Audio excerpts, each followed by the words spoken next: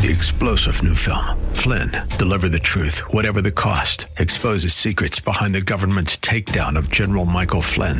Flynn knew what the intel world had been up to. He ordered the first audit of the use of contractors. This set off alarm bells. He told the truth. He was the most dangerous person for Donald Trump to hire. They had to get rid of Flynn. Flynn, deliver the truth, whatever the cost. Available now. Watch it today. Go to salemnow.com. salemnow.com. Time now for the Church of the Week, showcasing churches and pulpit ministries from across the greater San Francisco Bay Area. I recently had a friend of mine ask me if I knew anything about a relatively new church on the peninsula called Vive Church. And I thought for a moment, Vive Church, The more I pondered, the more I struggled with trying to place who it was that they were talking about. And then suddenly I realized they didn't mean Vive Church, they meant Vive Church. But it's an interesting irony, because in the Italian, Vive means lives. And certainly when we talk about the church today, the necessity to share, live out, demonstrate a faith that is alive, because we serve a Savior that is alive, is so critically important to a lost and dying world. And so perhaps the mispronunciation of the church name, while clearly an error, maybe not so. Joining me now is the founding pastor of Vive Church, Vive Church in Mountain View, Pastor Adam Smallcombe. And Pastor Adam, great to have you with us. Do you get that much? Do you run into cases where people mispronounce, but do so actually to the benefit of sort of describing what the church is all about? Honestly, pronunciation is everything. As you can hear, my accent is Australian, so pronunciation is something I struggle with myself. But honestly, it's good to be here again. And yes, we do get that.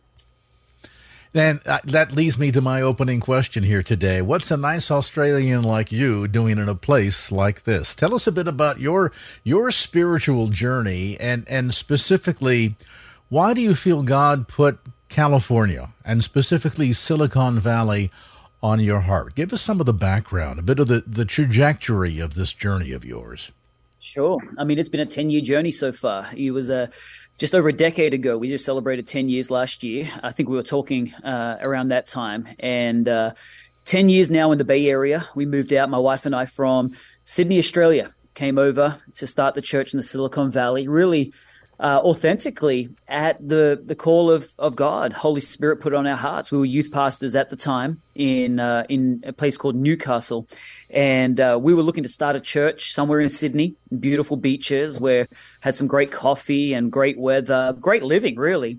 But something stirred me, and you got to understand, this is kind of really on the cusp of social media, 2012, where we were still fairly new to things like Instagram. So I had heard about the Silicon Valley, and I had, funnily enough, Googled about the Silicon Valley to find out that this is where Google comes from. And really my conviction from the Holy Spirit was that this is the center of the world. You know, reading about Paul and how Paul had gone to Rome. He desired to go to Rome, knowing how effective Rome was in setting the culture for the what we call the ancient world, but the modern world of that day.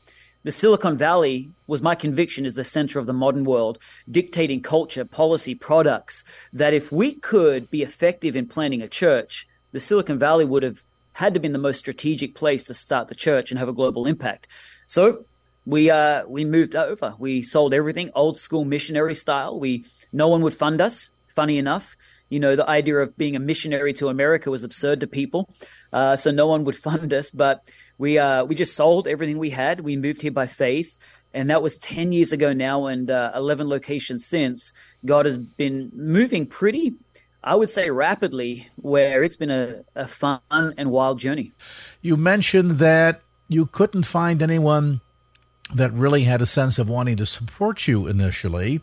So when you first came here, first impressions in terms of not only the enormity perhaps of the need, but the challenge of the task.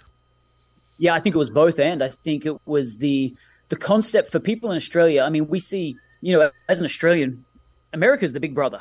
America pioneers. America has sent out missionaries for years. It's where the training schools come from. It's really the formation of the church in the Western world. And in many ways, we we take our cues from the United States, only to have a call from God to go and be a missionary to the place where missionaries are sent from, was probably a bit of a paradigm shift for people to understand. Maybe that too, and the concept of starting a church in California seemed a little bit luxurious. Little did people know that I had actually researched not just about the Silicon Valley and its impact on the world, but the fact that at that time, the stat was that the Bay Area was 98% unchurched. That concept of seeing America as unchurched was very foreign for people. And so, really it's been one of those double-edged swords, right, where it is such a region of possibility and impact, but such a region of need spiritually. And that combination is really what drew us to start the church here in the first place. Now, of course, to address that need in a sufficient and efficient way, I think one needs to perhaps understand a bit of the genesis of this trajectory, meaning the paradigm shift from what had been a region that was well-churched. There are still many older communities in parts of Oakland, San Jose, San Francisco that have churches that date back easily a century or more. Why do you think there has been sort of this slow march away from traditional Christianity? And I mean to add intentionally the notion that I don't think it's suggestive that there's a waning of interest in things spiritual, perhaps a bit of a shift, however, in where people go to find the source of spiritual satisfaction, albeit perhaps falsely so. Yeah, I think it's a beautiful question and a beautiful observation of really where faith is in society at large, not just in the Bay Area, but across the nation and, dare I say, across the world, something that we're confronted with all the time as ministers. Our job is certainly to find a way to communicate this timeless message with a methodology that reaches where people are. And when we fail to do that, a message that is life-giving really becomes redundant to people because we didn't actually reinvent or discover a new tactic or a new way, which is our job. Our job as communicators. Anytime you communicate, your job is not just to give a sentence. You're meant to actually find out how does that sentence resonate with somebody, and you're getting real-time feedback, right? So I think what I've seen, and even post-pandemic, those churches that have maybe stuck to their same traditional series that they did pre-pandemic, or the same, teaching that they did and didn't reinvent for the new world, really have missed the opportunity that is presented right before us, where there actually is an appetite, but it's not for the same old thing. There's a new appetite for what I would consider as a more authentic, real dialogue about Jesus. Before we wrap up our conversation, just kind of give us a snapshot. Maybe somebody's eavesdropping on our conversation today that's new to the San Francisco Bay Area and says, wow, I really like this guy's style. I want to find out more about his church. Tell us more. Yeah, we've got a brand new building on Leghorn in Mountain View. That's our first campus. We've got about 5 campuses around the Bay Area: San Jose, San Francisco, Oakland, all the way down in Gilroy. We call that one South Valley. And we've now 10 years going, and God is moving in new ways with this new building. We've just finished our remodel. So church is fun right now. We've just been adding services. This last Sunday, we actually added a brand new service time, 9:30, 11:30.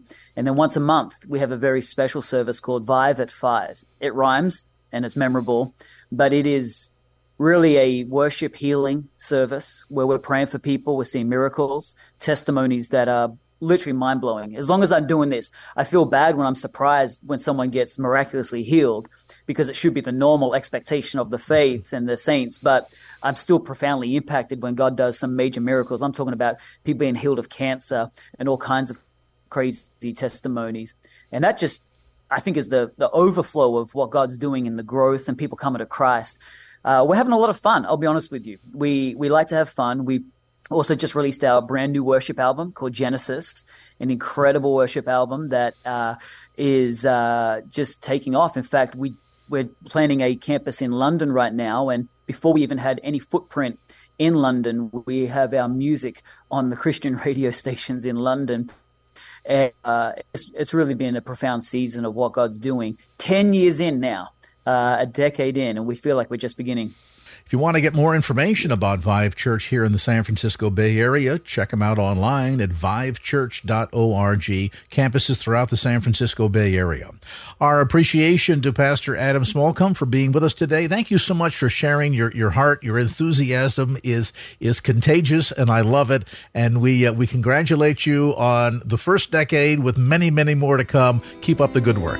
Thank you, like always. So I killed a serpent yesterday. Snake out in the property. I didn't really do it. Francesca, our dog, did. No, not really my dog. Let me tell the truth. Kira's dog, Francesca. The obedient one is mine. The disobedient one is hers. And Francesca is crazy. Francesca is wild, fearless. And on my prayer walk, we go on this prayer walk. I like to take the dogs with us. My dog, well-behaved, and stays with me and obeys me. Francesca decides that she is going to live her own life, her own way, okay? And girls just want to have fun. Francesca does not want to be obedient. And I saw Francesca off down the hill, and she was pulling this stick out the ground. And I'm like, Francesca, what are you doing? Realizing that the stick was moving. It wasn't a stick, it was a snake. And the snake was trying to get in the hole, and she was trying to pull the snake out the hole. And so I'm trying to throw rocks at Francesca to stop her pulling a snake, because I knew when the bitey end comes out, she's in trouble. Okay, she's not very smart.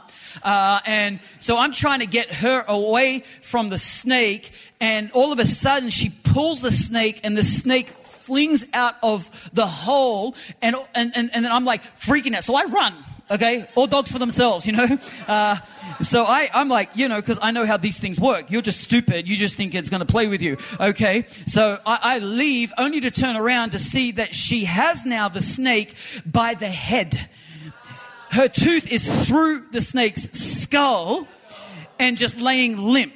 Now, I've killed a couple snakes out in the property. They usually take about 20 hits with the shovel to kill it. One bite, and she killed the serpent. And I put it on social media. You were really proud of her, weren't you? You were like, yeah, that's my disobedient dog right there. But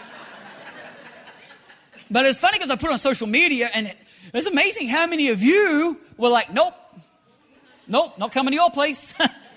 like afraid. Not even just you. Like my girls, they're very hesitant to go down the back paddock because they don't know what's down there. I know what's down there. There's snakes. It's interesting that me and Francesca know what's down there, and we ain't afraid to go.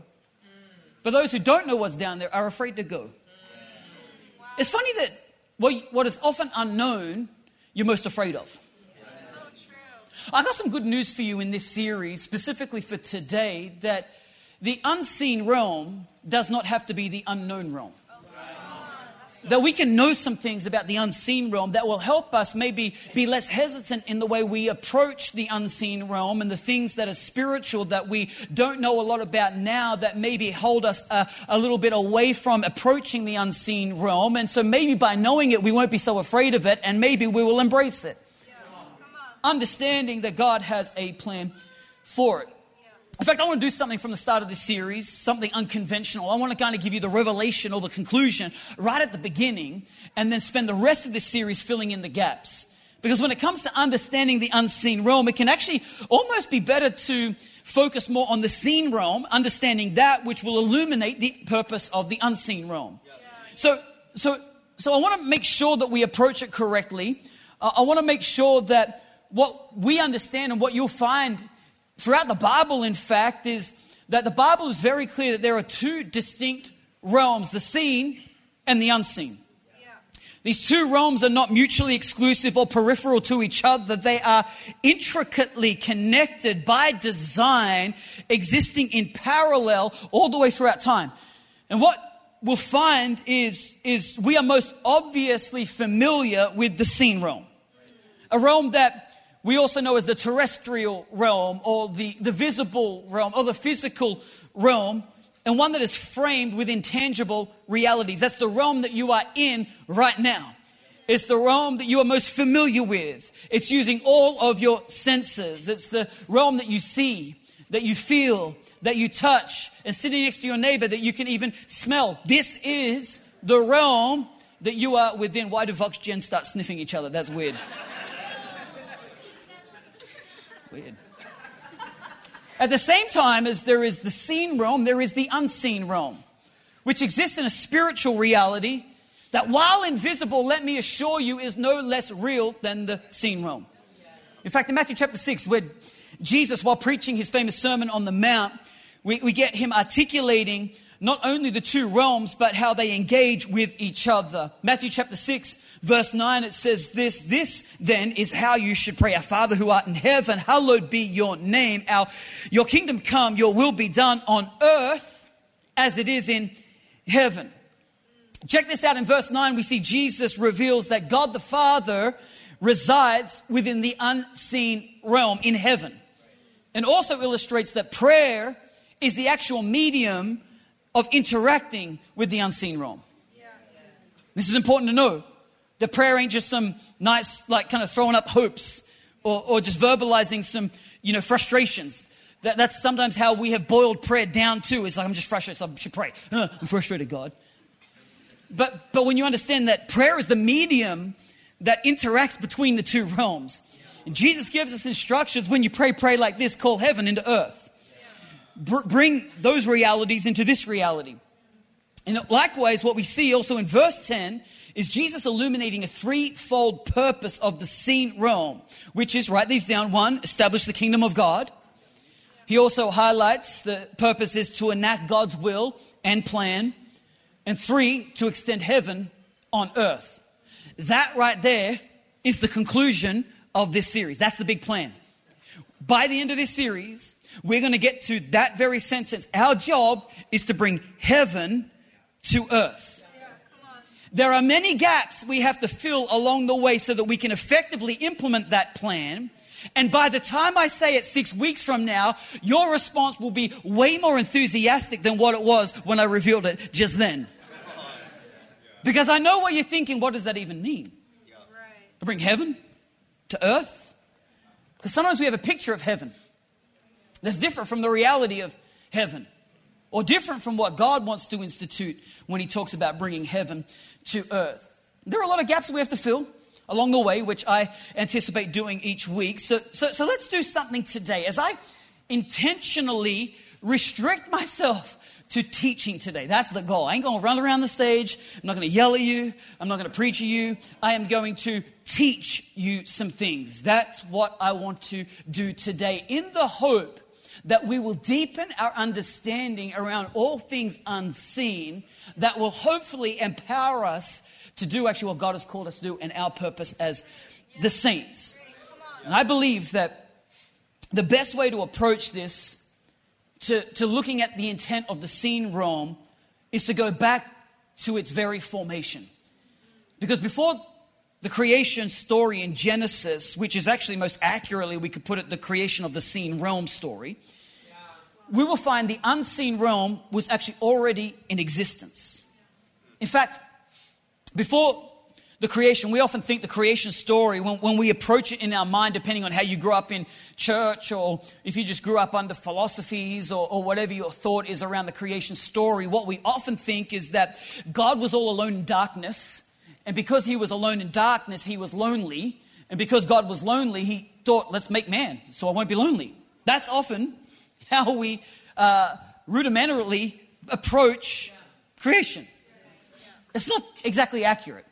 So let's go biblical today, and let's get an accurate perspective of the creation of the seen realm story. You see, before creation, God was not alone, and he certainly was not lonely.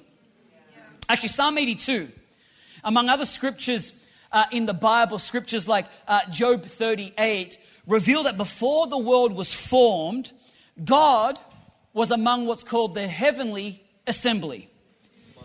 Actually, the psalmist Asaph, we know Asaph. We talked about Asaph last week. He was the worship leader of Israel. He writes a psalm that reveals what is called the divine council. He says this in Psalm 82, verse 1. God has taken his place in the divine council. In the midst of the gods, he holds judgment. Now, track with me, and believe it or not, this verse has actually presented a challenge for many biblical scholars over the years, because in the Hebrew, it's kind of confusing.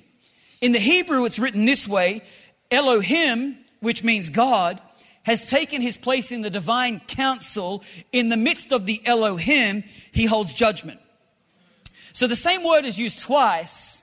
And the reason it's caused confusion is because in Hebrew, plural doesn't work the way it does in English. Like in English, we just put like IES or apostrophe S on something to mean more, right? But in Hebrew, you don't have that.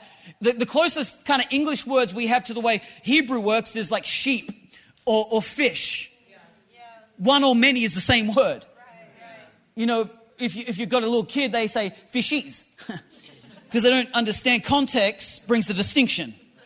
So if I say, look at all those fish, you have the idea that there's many. But if I say, look at this fish, you know that it's singular. This is what Hebrew is doing when it's using Elohim in one verse in two different ways, talking about Elohim, God, and Elohim, gods, or divine beings. Stay with me, track with me. And so what this actually reveals, like in Job 38, talks about the different elements that there in heaven existed a divine council. There existed in the unseen realm a heavenly council made up of, well, God. We know God was there, who was referred to in the Old Testament as Yahweh. And to biblical writers, he's referred to as El Elyon, which means God Most High. That's significant to understand, that for God to be Most High, there need to be some high people, right? There needs to be some other gods. You can't just be God Most High if there's no other godly divine beings. So he is El Elyon, God Most High. You also have Jesus there in the divine council. Jesus, who in that period is referred to as the Word of God. As John 1 puts it very clearly, in the beginning was the Word, and the Word was with God, and the Word was God. He was in the beginning with God. All things were made through him. And without him was not anything made that was made. In him was life, and the life was the light of men. The light shines in the darkness, and the darkness has not overcome it. So we know that Jesus was there, the Word of God. We also find in the heavenly council in Genesis 1:1 that the Spirit of God was present and hovering over the waters. Genesis 1:1 says, in the beginning, God created the heavens and the earth was without form and void. And darkness was over the face of the deep, and the Spirit of God was hovering over the face of the waters. So we know the Godhead was there in the divine council. That's often how we've limited it to in the creation story. But what you'll actually find out within the divine council are some other divine beings, spiritual beings. In addition to the Godhead, what we have is what can be best identified as high-ranking angels, or in other words, archangels. A level of angels that we intend to unpack next Sunday. So please come along. It's going to be amazing. We're going to unpack seraphim, cherubim, what all the purposes of the angels are. It's going to be very good for your angelology that you need to know. And I don't have time to go into it now, but what you've got to understand is there were this assembly of heaven, a divine council, as the Bible refers to it many, many times, through which God would converse, not consult. This is important to know when we talk about the divine council, that God wasn't consulting with them. Hey, should we do this? He was conversing with the divine council. Oh, stay with me. I want to make sure we track everybody together. This is teaching, I ain't preaching, so let me calm down.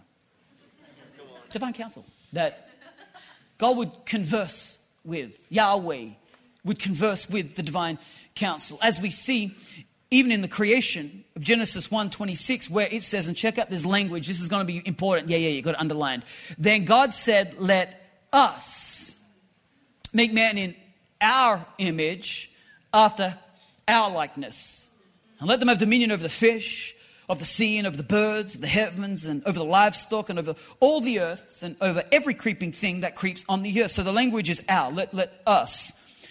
God was giving instruction to the divine council. Let us do this. Then verse 27, check this out. So God created man in his own image. In the image of God, he created him. Male and female, he created them. So what you've got is this interplay, this revelation that there is this divine council which God converses with, but at the same time, God is not stuck to. God does what he desires to do. but he converses with the council of heaven so they can put their amen to what God does. They put their amen to God's decrees. They put their amen like we get to put an amen to God's purpose on the earth. Through our partnership, the divine council gets to partner an amen with God. This not only reveals the presence of the divine council, but also speaks to the nature of it. See, this is not a council that votes or vetoes God's plan, but a council that enacts and outworks his divine plans. The way that we in the seen realm also partner with God. God is sovereign.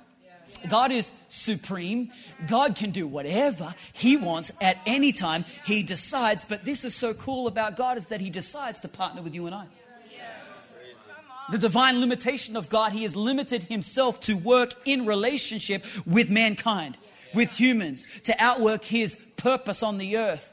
God, in collaboration with the divine assembly, commissions messengers, people to outwork his divine principles and mandates. And this is what we see. And so what we find in Genesis is the creation story of the seen realm and a garden called Eden. Are you still with me? Yeah. Like, look at your neighbor, nudge your neighbor real quick. Say, we still here? You still? Yeah, still here. Make sure they're still with you. We're teaching. We're teaching. Hope you're taking notes. Eden, you probably know as a garden. It's often how it's referred to. That God placed man and created woman, and he placed them in a garden in the east called Eden. And most certainly it is a garden. However, Eden is also a river. Eden is a holy mountain. Eden is God's home on earth where his presence dwelt and where his divine counsel actually meets. You see, Eden is the visible image of the unseen realm. Often we have, and I'm hoping that we get a chance to explore this in the series, we've got a picture of heaven as heaven being like white everything and gold streets, right? Like that you've got white robes on, white teeth. All the Americans said amen. British don't really care for that. But you got this idea of like white robes, Gucci slippers, and gold streets and mansions. That's kind of the image that has been sold to us about heaven. But the reality is, Eden was created in the image of heaven. Like God's design, God's frame. Even in the tabernacle, we see as the Israelites went through the wilderness, the tabernacle had Eden motifs on the inner sanctuary that ultimately reflected a mobile Eden that would take the presence of God, the place where God resided in the Ark of the Covenant with the cherubim on top, making the wings touch, making the mercy seat. We have a picture of Eden going with his people, a place of his presence, where he resided, where the council would meet, where he would counsel with Moses. And he would give Moses instructions, and he would meet to him like a man meets with his friend face to face. And so what we've got within Eden didn't cover the earth. In the creation story, it was in the east. Man, when the fall of man happened, they were removed from the garden. A sentence that is required by law when you break the laws of any law. Any good judge will pass down a sentence. And so what we have is we have the mission and the mandate of Eden, which is made in the image of heaven. In the same way as Eden is the visible image of an invisible heaven, man was created as an imager of an invisible God. A physical image of an invisible God. Let's make man in our image. You want to know what God looks like? It's got to look something like humans. I know you just want like this image of mist or something, but you're not mist. That there is an image that you were made in as an imager of God. Not just physical, but there is a physical element of an unseen realm. Stay with me. And so we, as images of God, we are given the task of essentially making the entire earth like Eden. That was the plan.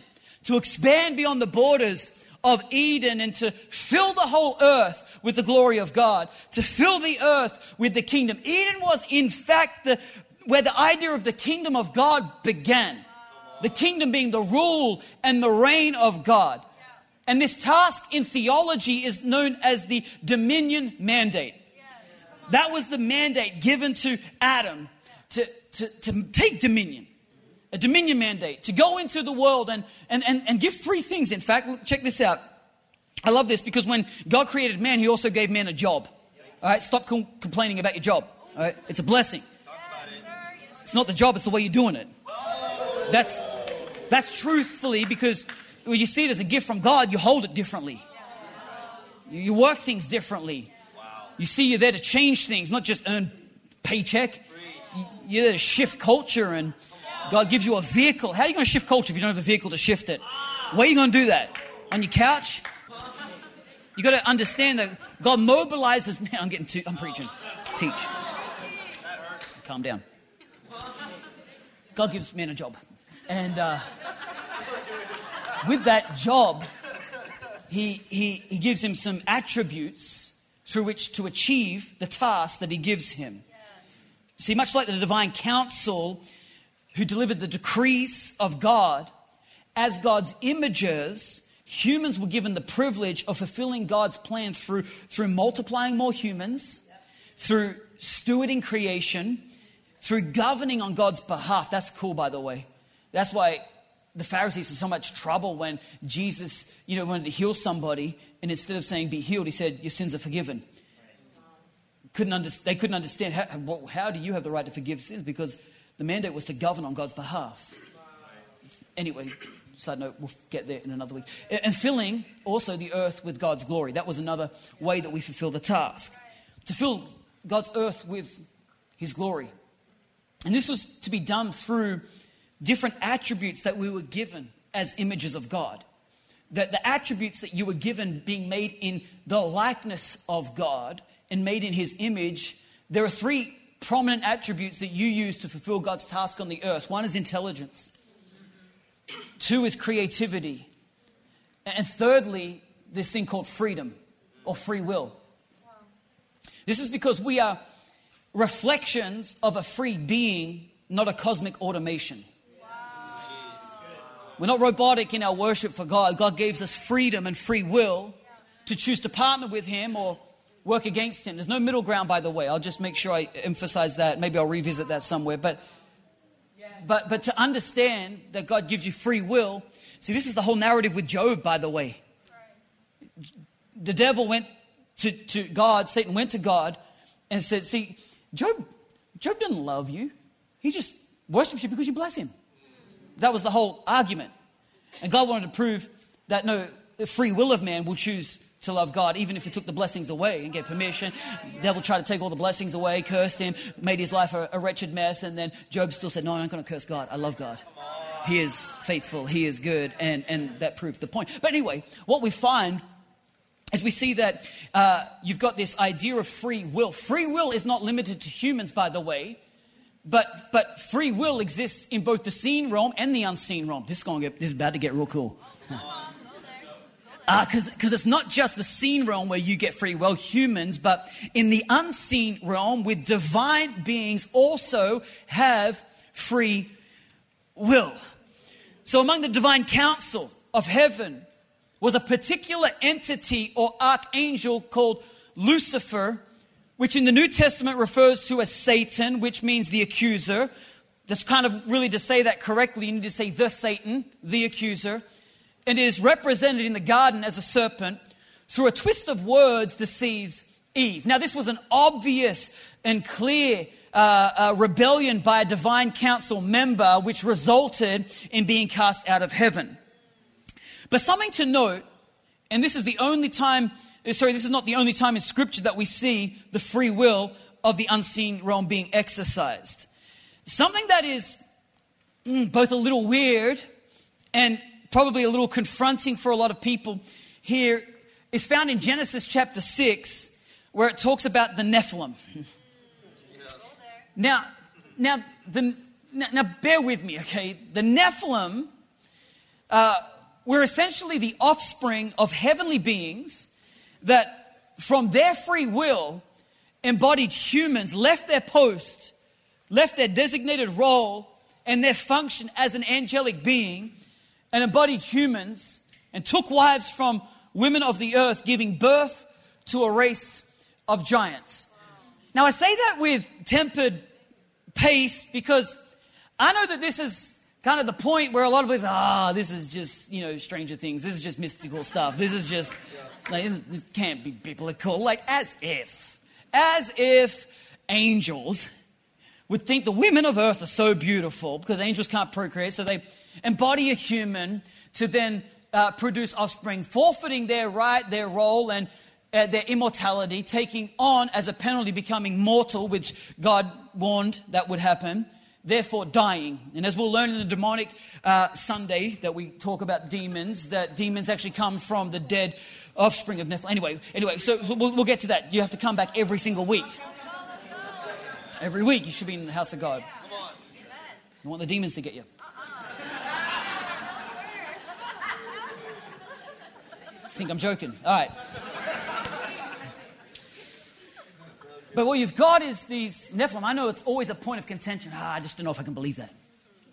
I don't know if I can believe like angelic beings filling humans. If you can't believe that, you're going to have a very difficult time believing that our God, our Savior, can be born of a virgin, become human flesh, and die on a cross and raised to new life. You're going to have a very difficult time with the central element of the Bible if you don't open your mind to the way that the fall worked on the earth. In fact, the way the world fell is an indication of how it had to be redeemed. Oh, there's so many, even as I'm teaching this, there are so many facets. We can't include this whole thing. I got a timer that's ticking away at the back, and I need to make sure I get to the picture, because what you've got to understand is that there was a counter claim on the earth. When Lucifer saw his role was ultimately the worship leader of heaven, conducting the praise of Yahweh, El Elyon, God Most High, above all the heavenly beings. He infrastructured and created and conducted the worship that went to God. So when God decided and communicated to the divine council, you know what I'm going to do? I'm going to make men. I'm going to make a race of humans that are going to populate the earth. He could foresee that all of a sudden it's not the unseen realm, but this seen realm are going to direct their worship to God. The jealousy within him decided to corrupt God's creation, therefore instituting his own nation, his own plan, to fill the earth with his own offspring, the offspring of rebellion. This is where we get the Nephilim. The Old Testament, if you track with it, we find this is where a counterclaim of dominion develops on the earth, the corruption of God's plan, and would ultimately require a reset. However, as an intermediary, God through Abraham carves out from all the nations on the world his very own nation. The offspring of these giants, the Nephilim, we start to see nations rise up, and God, as a disassociation from those nations that were not born of his plan, decides to have a partnership with Abraham because of his faith. And through the lineage of Abraham, he declares, I will carve out of all the nations my very own people. I'll be their God. They will be my people. And I'll bless them, and I'll prosper them, and they will fill the earth and subdue it. This was the plan of God as an intermediary reset, knowing that the great reset was coming with Jesus. God himself would go into humanity. And what we see even in the story is that, for the sake of time, I do not have the time to give you all the details. I don't have the time to go into all the intricate moments, but let me give you a big picture snapshot that may just cause more questions for midweek this week. However, it'll equip you for Christmas dinner to sound intelligent. See, we see God not only birth a nation of his very own people, but even after delivering them from captivity from Egypt and bringing them out through the waters of the Red Sea, parting that a baptismal motif, we see he leads them toward the promised land that was occupied by these foreign nations and giants. We see that as the Israelites go through the wilderness, a quick transition it was meant to be. They send 12 spies into the promised land. They come back with the report, there are giants in the land. And to them, we are grasshoppers in their sight. And as a result of their unbelief in their God bringing them out into the promised land, they had to wander 40 years in the desert, in the wilderness, until that entire generation died out. the generation of unbelief died out, except for the two who believed, Joshua and Caleb. They came back with the good report. We can do this. There's milk and honey. Who cares if there's giants? Let's go. And so what we see is that only two, Joshua and Caleb, came back with a good report. What we see as that generation died out, it was now Joshua's turn to lead the new generation into the promised land, to take dominion of what was promised to them under the instruction of God, who was to gave them the instruction to completely destroy the inhabitants within the land. It says that Joshua was committed to the destruction of the foreign nations. Are you staying with me? Yeah. Staying with me. Now, this is going to be really helpful as a backdrop to understanding our purpose and how we interact with the unseen realm as believers. Because Joshua, interestingly enough, in Hebrew is pronounced Yeshua, which is translated Jesus. Now, Joshua was an Old Testament foreshadow of Jesus, who through overcoming the evil nations established God's nation on earth. In the same way, Jesus stepped into the world to establish the kingdom of God through a new covenant. Just as God delivered the Israelites through parting the waters of the Red Sea, Jesus began his ministry by coming up out of the waters of baptism. And just as the Israelites wandered for 40 years in the wilderness, Jesus immediately went into the wilderness for 40 days being tempted by the devil. And what we see is Jesus prevail where the Israelites could not. And this was the beginning of the new covenant, or what we could even accurately say is the new strategy. That's what the new covenant is. It's a new strategy. It's a new strategy that God was implementing through Christ, through His grace and through His sacrifice. A brand new strategy to re-implement the original plan to extend Eden across the world. Yes, just making sure you're staying with me. Yeah. I'm trying to get little nods here and there. I'm reading little today, but that's cool. I'm teaching. Don't expect you to stand up and say amen. I just do a little nod will do though. And so what we see, this new strategy, is referred to as preeminent domain. I don't want to try and overwhelm you with theological terms, but it's important to know that God's strategy was called preeminent domain. Maybe you're familiar with eminent domain, or the real estate agents would be. A lot of homeowners will probably know what an eminent domain is, that if you're living on a freeway or a road, or if the government decides that they just want to extend the railroad through your yard, guess what? You get no say. They have eminent domain. They can just take it, and they can take portion of your land. Well, in the same way, God doesn't have eminent domain. He has preeminent domain, meaning that He owned it before. He's just taking it back. And He's not just taking some, He's taking all of it. All right, stay with me. This is important to know. God's like, I'm taking it all back. All of it is coming back. I ain't just taking part. I'm not happy with just a little. I want all of it back. Preeminent. He's taking it all. And He's reclaiming the earth and establishing His Edenic vision through Jesus by stepping out of the unseen realm, through being born of a virgin woman and bearing the sin of the world. I like the way John puts it in John 1:14. It says, and the Word became flesh and dwelt among us, and we have seen His glory, the glory as of the only Son from the Father, full of grace and truth. Now, in his letter to the Colossians, Paul, the apostle, puts it this way. Not only does he echo God's plan, but connects the parallel purpose of the seen and the unseen realm by reiterating that Jesus is the visible image of the invisible God. He says it this way in Colossians 1:15. He is the image of the invisible God, the firstborn of all creation. For by Him all things were created, in heaven and on earth, visible and invisible, whether thrones or dominions or rulers or authorities, all things were created through Him and for Him. And He is before all things, and in Him all things hold together. Verse 18, He is the head of the body, the church. He is the beginning, the firstborn from the dead, that in everything He might be preeminent. For in Him all the fullness of God was pleased to dwell, and through Him to reconcile to Himself all things, whether on earth or in heaven, making peace by the blood of His cross.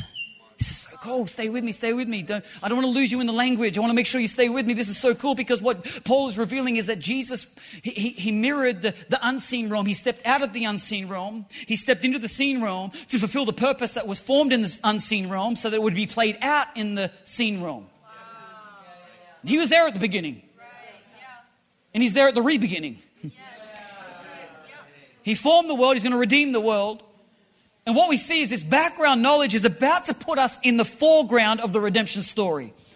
Because not only did Jesus, when he began his ministry, choose 12 disciples, symbolic, by the way, of the 12 tribes of Israel. But in Luke 10, we see Jesus do something really cool. He sends out 70 disciples.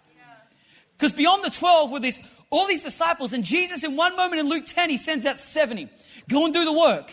And it's an incredible story where they go out and they do the work of the ministry and they start praying for people and they're casting out demons and they come back with this epic report. And it's interesting because the report they come back with, and even the number 70 is significant, because back in Genesis we see that after the fall and after the flood, 70 nations rose up and joined together to overthrow God. These were the sons of Anak and the Nephilim and the giants who built a Tower of Babel to reach heaven. Seeing this, God decided that he's going to confuse the nations. These were the nations born not of God's purpose, but corrupt nations, by giving them all different languages so they couldn't understand each other. It's where the term babbling comes from. However, when Jesus sends out the 70 disciples, they return overjoyed that even the demons obey us in your name. The Old Testament is giving us a picture of a new strategy. Right. God was establishing a redemptive story. Yeah. Now, the implications are clear. Jesus' ministry marks the beginning of the end for Satan. Something Jesus made clear is that the kingdom of God is the aggressor. This is going to be so helpful for some people. I'm trying not to preach, but I want to preach so bad. Because sometimes you think that the devil's attacking you. I can't wait for the devil week because I really want to help you know that he is not omniscient, omnipotent, omnipresent like God. God is alone all over the earth, all at once. So that means if the devil is in Ukraine right now, or wherever, he can't be in your vehicle. Like you get flat tire, devil's at me.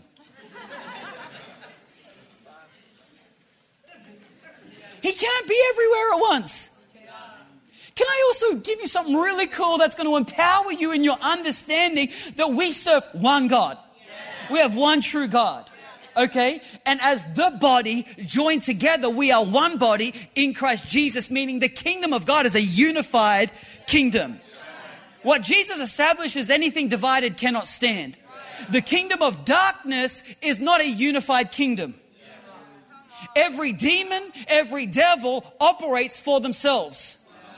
They are not in obedience or in allegiance to the devil, Satan. Each and every devil, demon operates with a selfish ambition to occupy their own territory. This is why you need to know that the hordes of hell are not against you. You, as a saint and a part of the kingdom, are the aggressor on the earth. We are taking back territory that was taken off us. This is so powerful to know. You don't have to be on the run. You're not on the run. You are running after, pursuing the enemy. You know, there's a passage in Matthew chapter 16, this is so important to know, where Jesus is asking the disciples, who do people say that I am? And they begin to say, you're the Messiah, and they get the revelation. It's really cool. But in the midst of that, Jesus then says, and the gates, I will build my kingdom, and the gates of hell will not prevail. This is very important because it shows that we are the aggressor, because gates are not an offensive weapon. They're a defensive weapon. The only time you set up gates is to try and protect what you've got, because someone's trying to take it. I have a gate on my house because I don't want someone to come in and take what's mine. The enemy, he's got some stuff. This is why I taught you last week that the enemy's good with you having prosperity, because most believers don't know that they're meant to use prosperity to buy territory, to purchase property, to take ground, to be generous, to build the church.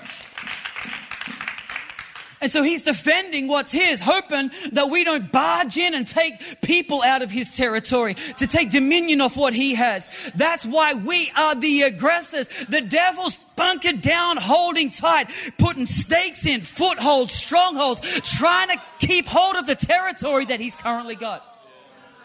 You're the aggressor. You're the aggressor. You want more proof? Matthew 11:12. Peter says, from the days of John the Baptist until now, the kingdom of heaven has suffered violence, and the violent take it by force. You are so violent because you're in the kingdom of God. Stop being weak.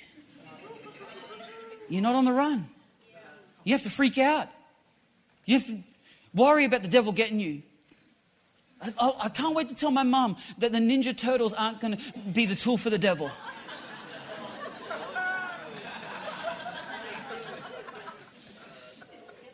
Don't watch that stuff, the devil will get you. That's how I grew up.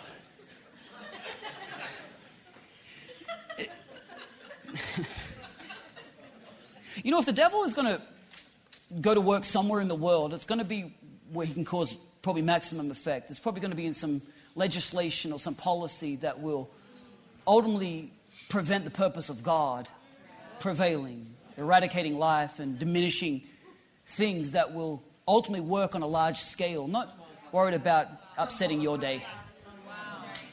Not worried about upsetting your week, upsetting your rights. He doesn't care about that. He cares about working subtly to actually destroy a generation. Anyway, I'm teaching. You know what Jesus did? What Jesus did through his death, his burial, his resurrection and ascension was put back on track. Us not waiting to go to heaven, but us bringing heaven to earth. Extending Eden into the world. And this is why in Judges 3, it says, these are the nations that the Lord left in the land to test those Israelites who had not experienced the wars of Canaan. He did this to teach warfare to generations of Israelites who had no experience in battle. In the same way, I've got to illuminate, there are still demonic forces in the land, which we'll unpack in future weeks. But what's important to know is that Jesus gave us the keys of the kingdom. He's like, I'm inviting you to the battle line.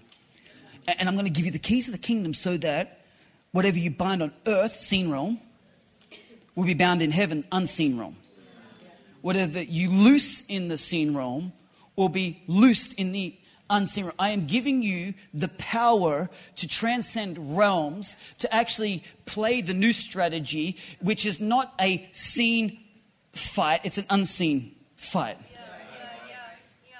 See, it's important to know that Jesus gave us the key. I like the way that Paul talks about it in Ephesians. This will bring some clarification, because in Ephesians 6, verse 10, he says, finally, be strong in the Lord and in his mighty power. Put on the full armor of God so that you can take a stand against the devil's schemes. Check this out. For our struggle is not against flesh and blood. What we should put there is any longer. Because it used to be. In the intermediary season, the Old Testament, it was a flesh and blood, like sword on sword battle. It was eradicating the nations, the corrupt nations that were born not of God's plan, but born of rebellion. And Joshua and the Israelites had to take dominion and eradicate those people. It used to be a flesh and blood battle, but because of what Christ did, he changed the game. He instead changed the playing field. He took it out of your battle being against your woke neighbor or your employer, which you think's not paying you enough, and all the people that are flipping you off on the 101 because you're driving a Tesla. All those kinds of things, that's not your battle. It's unseen. He says it's not your battle any longer, but against the rulers, against the authorities, against the power of this dark world, and against the spiritual forces of evil in the heavenly realms. Verse 12, therefore, put on the full armor of God, so that when the day of evil comes, you may be able to stand your ground, and after you have done everything to stand firm then, with the belt of truth buckled around your waist, with the breastplate of righteousness in place, and with your feet fitted with the readiness that comes from the gospel of peace. In addition to all this, take up the shield of faith, with which you can extinguish all the flaming arrows of the evil one. Verse 17, the helmet of salvation and the sword of the Spirit, which is the word of God, and pray in the Spirit on all occasions with all kinds of prayers and requests. With this in mind, be alert and always keep on praying for all the saints. While Jesus defeated death, we get to fight. We still get to fight. Jesus defeated death. Sentence has been passed down. There is an end. But we still get to fight. We get to fight from victory as overcomers in Christ Jesus. Understanding the purpose of the seen realm will illuminate where our fight actually is. Your fight is not against the political opposition to your policies. This is important to know because we get so caught up in stuff. We get so caught up in temporary things. We get so frustrated putting stuff on Facebook and venting your perspective from your beautiful position. Like, you're missing the fact that there's a war waging that's beyond the seen realm. Why don't you dig into the unseen realm and begin to understand, God, how do you want to mobilize me in prayer? How do you want to mobilize the church and the saints in this hour? Fight's not against flesh and blood. You need to know who your enemy is. God is bringing you into the battle. He invites you to the battle line that we could partner with God in His plan to establish heaven, to establish Eden, to establish the kingdom of God on earth. Let me assure you of this, that though the kingdom advances slowly, it does so relentlessly, one new believer at a time. You thought that you had to persevere because when are your family going to come to know Christ? It's slow, but it's relentless. We ain't giving up. We're the body of believers. One of the greatest attributes of the saints is the perseverance. This is what confuses the enemy. He's so confused that he thought killing Jesus would be victory. They were unaware that they were playing into God's ultimate plan. At the same time, with the saints, he thought that persecution would disrupt your loyalty to God. Instead, with the saints, pressure defines us and refines us and sets our hope on Christ even stronger. It's not struggle that disrupts the saints, it's comfort. Comfort's one of the greatest cancers to the Christian faith. That when you forgot that you're in a fight, when you start losing your faith because you're floundering around without purpose and without mission, you realize that I don't even know what I'm doing on this fight. But when you realize that there is a battle that we're in, and daily I need to take up my armor, that daily I need to engage, that I need to pray in the Spirit at all times and pray for the saints, I realize I'm in a battle. Every church that preaches Jesus is a remote pocket of resistance, equipping the saints with what they need for battle. Every baptism, another pledge of allegiance to the Most High God. Every communion, a partaking of the Lord's Supper, a denial of any other master. These elements are how we fight. By taking people. And we're talking about holy ground. Holy ground's not locations anymore. That was the seen realm battle. The unseen realm, holy ground's people. People captives that the enemy is trying to build gates around and fortify in their blindness to the kingdom of light, but through the church and the work of the church, through the work of the saints, equipping and inviting and bringing people into the light, we are taking ground off the enemy, and every life that comes to the altar is new territory for the kingdom of God, a life redeemed, preeminent domain. Adam Smallcombe, founding pastor of Vive Church of Mountain View. This has been the Church of the Week, showcasing churches and pulpit ministries from across the greater San Francisco Bay Area. To nominate your congregation for Church of the Week, please email us the name and address of your pastor and church, along with a link to your church's website to churchoftheweek@salemsf.com. Again, that's the name and address of your pastor and church, along with a link to the website, and email to churchoftheweek@salemsf.com. While all submissions will be considered, not every submission is guaranteed airtime. Thank you for joining us today, and be sure to tune in again next week at this time for the Church of the Week. 3-star General Michael J. Flynn, head of the Pentagon Intelligence Agency, knew all the government's dirty secrets. He was one of the most respected generals in the military. Flynn knew what the intel world had been up to. He understood its funding. He ordered the first audit of the use of contractors. This set off alarm bells. The explosive new documentary, Flynn, Deliver the Truth, Whatever the Cost, uncovers the facts behind this scandal. Flynn told the truth. He was the most dangerous person for Donald Trump to hire. I find out the worst enemy that I'm going to face in my life is right here in America. They took my assessment and they wanted me to change it. And I was like, I'm not changing it. They had to get rid of Flynn. With in-depth interviews, archival footage, and never-before-seen personal records of the man behind the headlines. I just felt like I was drowning. Flynn, Deliver the Truth, Whatever the Cost. Available now. Watch it today. Go to salemnow.com. salemnow.com.